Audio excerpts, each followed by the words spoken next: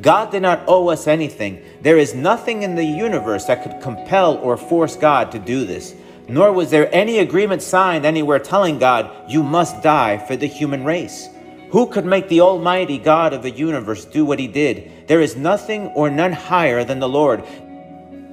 Hello and welcome to another message from the Latter Rain Ministries, where we're dedicated to sharing Jesus Christ and his truth with the world. We'll be talking today about what God did through Jesus Christ. It is extremely important to understand the incredible work done by the Holy Trinity and the cost involved. There's a big difference between understanding something intellectually and being able to get something to the point that it becomes real to you. It is true that our finite abilities may never allow us to truly appreciate the magnitude of what was done, but our faith should help us get closer at least to trying to imagine the value, the sacrifice, and most importantly, the immeasurable love and grace bestowed through Jesus Christ. Today's message is based on the book of Hebrews, chapter 2, verses 9 through 18. Let us listen to what God's word has to say about this.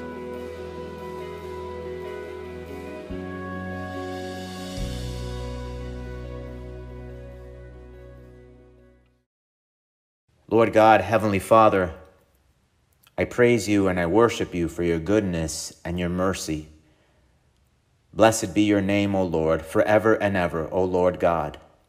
Heavenly Father, in the name of Jesus, I pray, O God, that you please forgive my sins.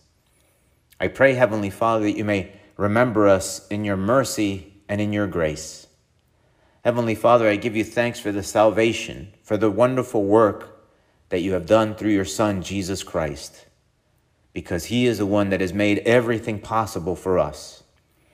Heavenly Father, I pray in the name of Jesus that you may please speak to us. Help us to understand. Help us to listen, O Lord. Help us to appreciate what you have done. And to you be all the honor and the glory and the praise. In Jesus' name I pray. Amen. Our key scripture passage today is in the book of Hebrews, chapter 2, verses 9 through 18. This is the word of the Lord. But we see Jesus, who was made a little lower than the angels, for the suffering of death crowned with glory and honor, that he, by the grace of God, might taste death for everyone. For it was fitting for him, for whom are all things, and by whom are all things, in bringing many sons to glory, to make the captain of their salvation perfect through sufferings. For both he who sanctifies and those who are being sanctified are all of one.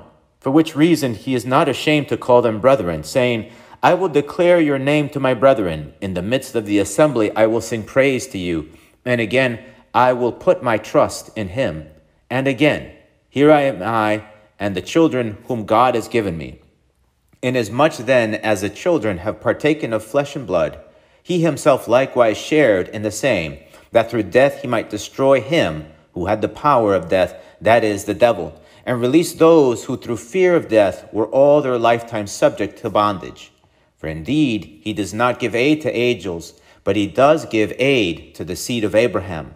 Therefore in all things he had to be made like his brethren, that he might be a merciful and faithful high priest in things pertaining to God, to make propitiation for the sins of the people.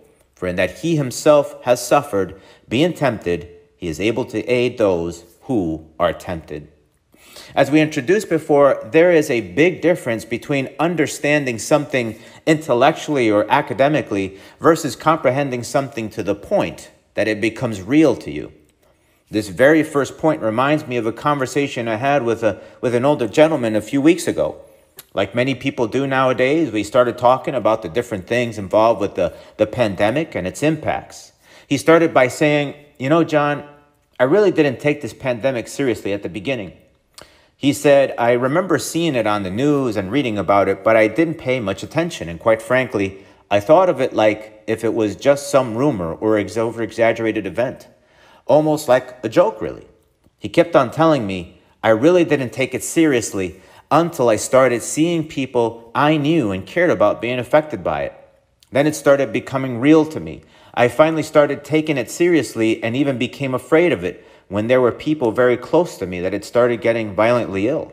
Then he said, I became so fearful that I even abandoned certain jobs because I was afraid for my life since I had some health conditions to worry about, and since it felt like I was being surrounded by this dreadful pandemic.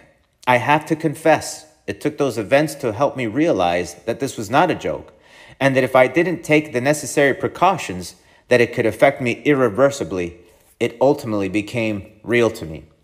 The story reflects what people sometimes are like when exposed to the truth of the gospel, to who God is and what Jesus Christ endured for us all. But if many of us say that we believe in God, in Jesus Christ, then it should behoove us to aim to comprehend what actually took place. Such events that took place should never go unnoticed, because then the greatest injustice would be committed, the sin of it not appreciating ultimately what God has done for all mankind.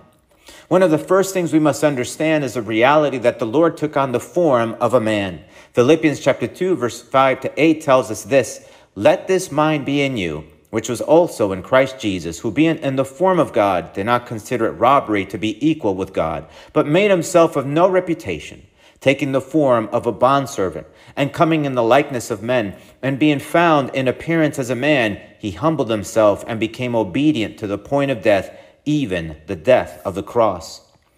Why is this of such importance? And the answer is that we need to consider just who was and is Jesus. We need to remember who this Jesus is, who we can understand the very miracle that took place, that God himself, the Almighty, the creator of heaven and earth, became like us. John chapter 1, verse 1 to 3 says this about Jesus. In the beginning was the Word, and the Word was with God, and the Word was God. He was in the beginning with God. All things were made through him, and without him nothing was made that was made. The Word, the very vehicle, if you will, through which God made all things, became flesh and blood. Colossians chapter 1, verse 16 and 17 tells us more about him, where it says, for by him all things were created that are in heaven and that are on earth, visible and invisible, whether thrones or dominions or principalities or powers. All things were created through him and for him. And he is before all things, and in him all things consist. This is the being that took on our humble form. The great I Am took on our likeness. And 1 Kings chapter 19 tells us about the power of this almighty God, that just the mere passing of his presence made the elements shake and be consumed. For it is written, and there he went into a cave, speaking of the prophet Elijah, and spent the night in that place. And behold, the word of the Lord came to him, and he said to him, what are you doing here, Elijah?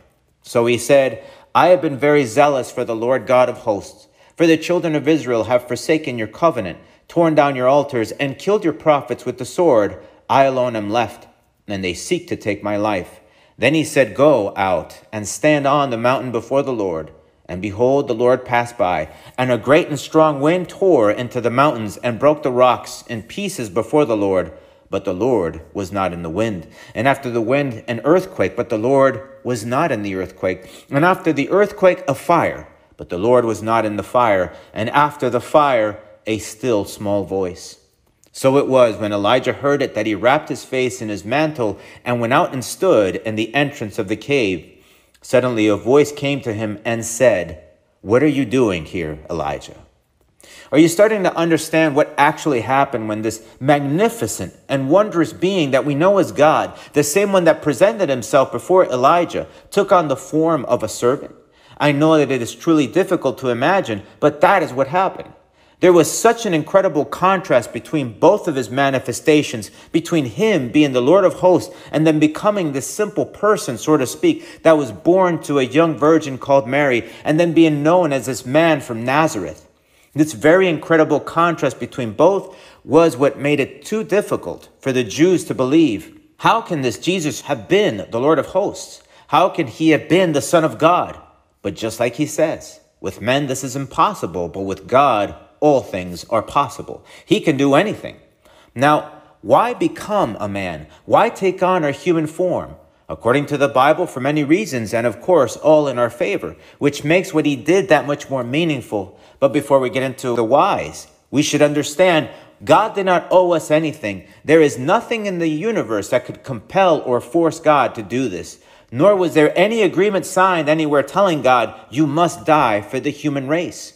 Who could make the Almighty God of the universe do what he did? There is nothing or none higher than the Lord. There is no court or judge for him. He is the judge of the universe. And so we need to understand that even within the structure he has created, the order of things, he had two options. He could have done what he did, or he could have started over.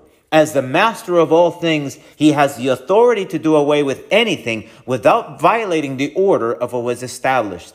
Here is where we see his grace at its best.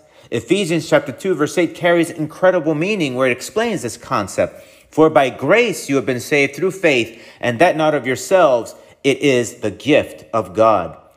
This is one of the deepest verses in the Bible that explains this grace, this unmerited favor that God bestows on man, which is one of the most abused concepts in Christianity today. People try to use this grace as a license to sin, as an avenue to take away any and all responsibility that the Bible teaches we do have. Many people try to convert this amazing and wonderful thing God has for us into some sort of a magical eraser that attempts to blot out or cancel many of the parts of the Bible, which, my friends, is nothing more than the work of Satan. Satan is the only one that comes except to steal and to kill and to destroy. When a person attempts to do away with other parts of the Holy Scriptures, they're giving in to the most profound and devastating influence Satan could ever cause, because a person is doing away with parts of the person of God himself. We always need to remember that from Genesis to Revelation, that is the entire counsel of God. But not only that, it is God himself, because he is the word. And we should understand that God cannot be cut up or canceled or erased. So no matter how much someone tries to manipulate this divine grace, they are not impacting God, but rather they are impacting themselves and their chance at eternity, their own salvation and redemption.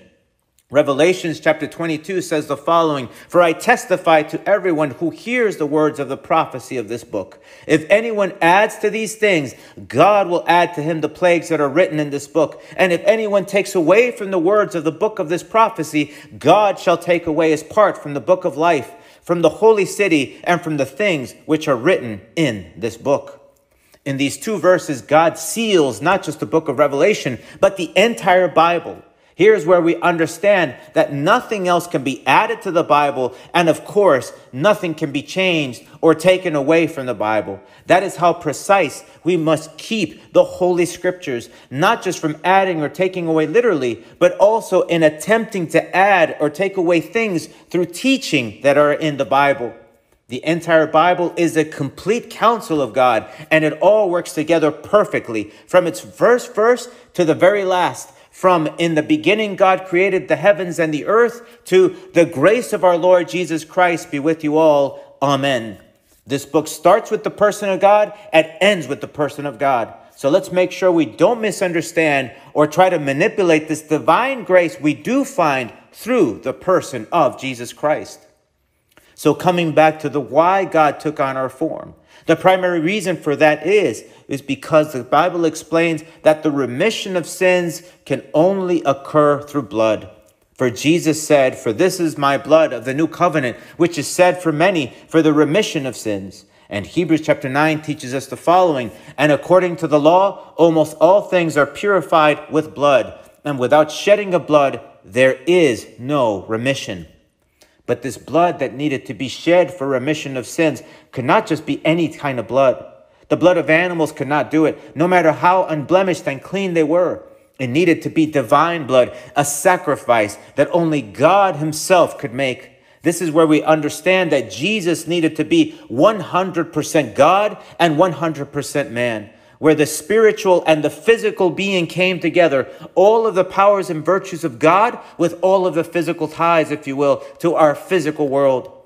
God in his divine form could not bleed. He needed to take on a human form so that his divine blood, with all of its divine characteristics, could wash away the entire human race from start to finish and for all eternity, because he is the beginning and the end and the eternal one. God needed to die for his creation in order to save his creation. That is the first reason for why he needed to be like us.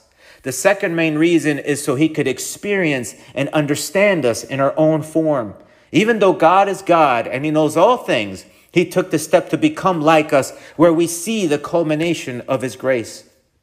This is what we read a little earlier, where it says, therefore, in all things, he had to be made like his brethren, that he might be a merciful and faithful high priest in things pertaining to God, to make propitiation for the sins of the people. For in that he himself has suffered, being tempted, he is able to aid those who are tempted. And Hebrews chapter 4 says the following, seeing then that we have a great high priest who has passed through the heavens, Jesus, the Son of God, let us hold fast our confession. For we do not have a priest who cannot sympathize with our weaknesses, but was in all points tempted as we are, yet without sin. Let us therefore come boldly to the throne of grace, that we may obtain mercy and find grace to help in time of need.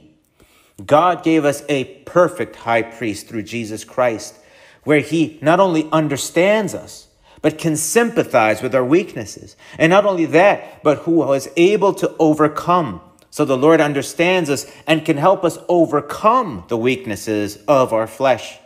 We could explain many other aspects, but these are overwhelming facts that can help us start to understand the magnitude, or as the Lord himself puts it, the height, the depth, the length, and the width of his love, grace, and mercy, which should compel us to not only search for him, but to learn how to love him above all things, because he is above all things. In 1 John chapter 4, it says, in this the love of God was manifested toward us, that God has sent his only begotten Son into the world, that we might live through him. And this is love, not that we loved God, but that he loved us and sent his Son to be the propitiation for our sins. I don't know of anything else greater that could ever exist, that could surpass what God has done for us. There is no money or power or human relationship that could ever be more valuable or show anything greater than the work of God through Jesus Christ. When you truly understand and comprehend what God has done for you through the Lord, you will not only have the desire to give your life over to him, but the desire to follow him and give him the entire priority of your life, to love him with all of your heart, with all of your soul, with all of your mind, and with all of your strength, which is the fulfillment of everything that is written in the Bible. God created man so that man could love him out of their own free will as much as he loves man. It is truly impossible for us to understand everything God has done for us because we're just very limited people. And our main limitation is sin. Sin is what clouds our judgment, our understanding. And that's the main reason for letting go of sin, so that we can understand reality as clearly as possible for our own good and for the good of others. That's why even though we may not understand things fully, we need to rely on faith, on believing in the Lord, and believing that what he tells us to do is for our own good.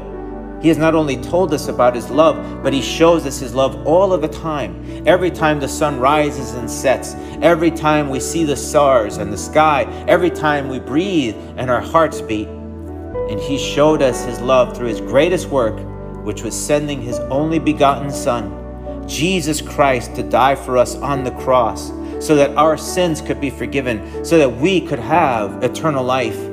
This is what the Bible continues to tell us in John chapter 15. It says, greater love has no one than this, than to lay down one's life for his friends.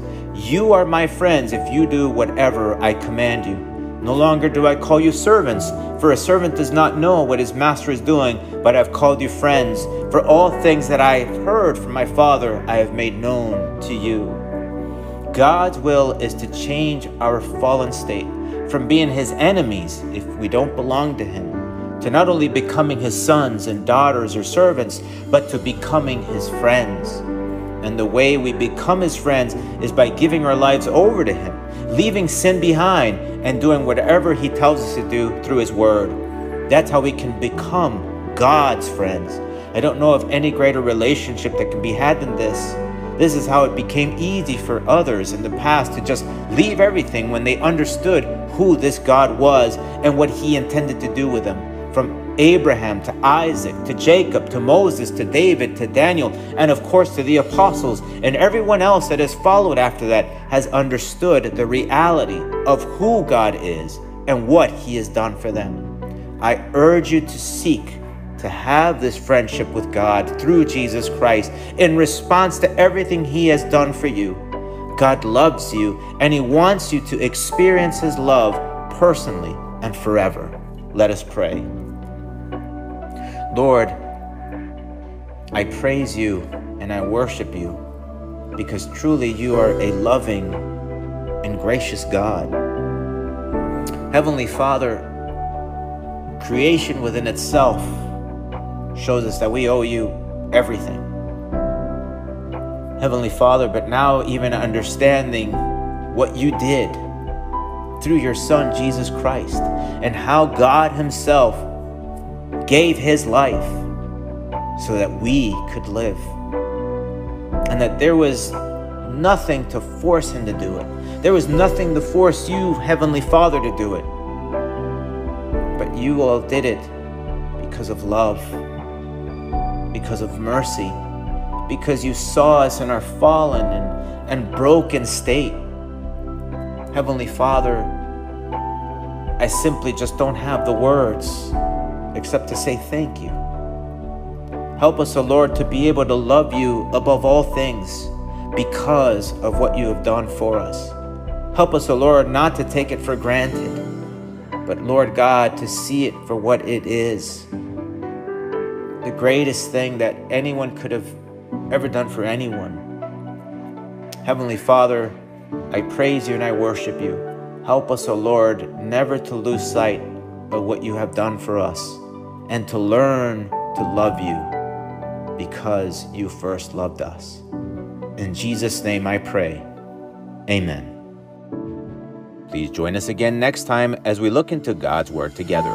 And if you have any questions or just need some prayer, please email us through our website. We would love to help.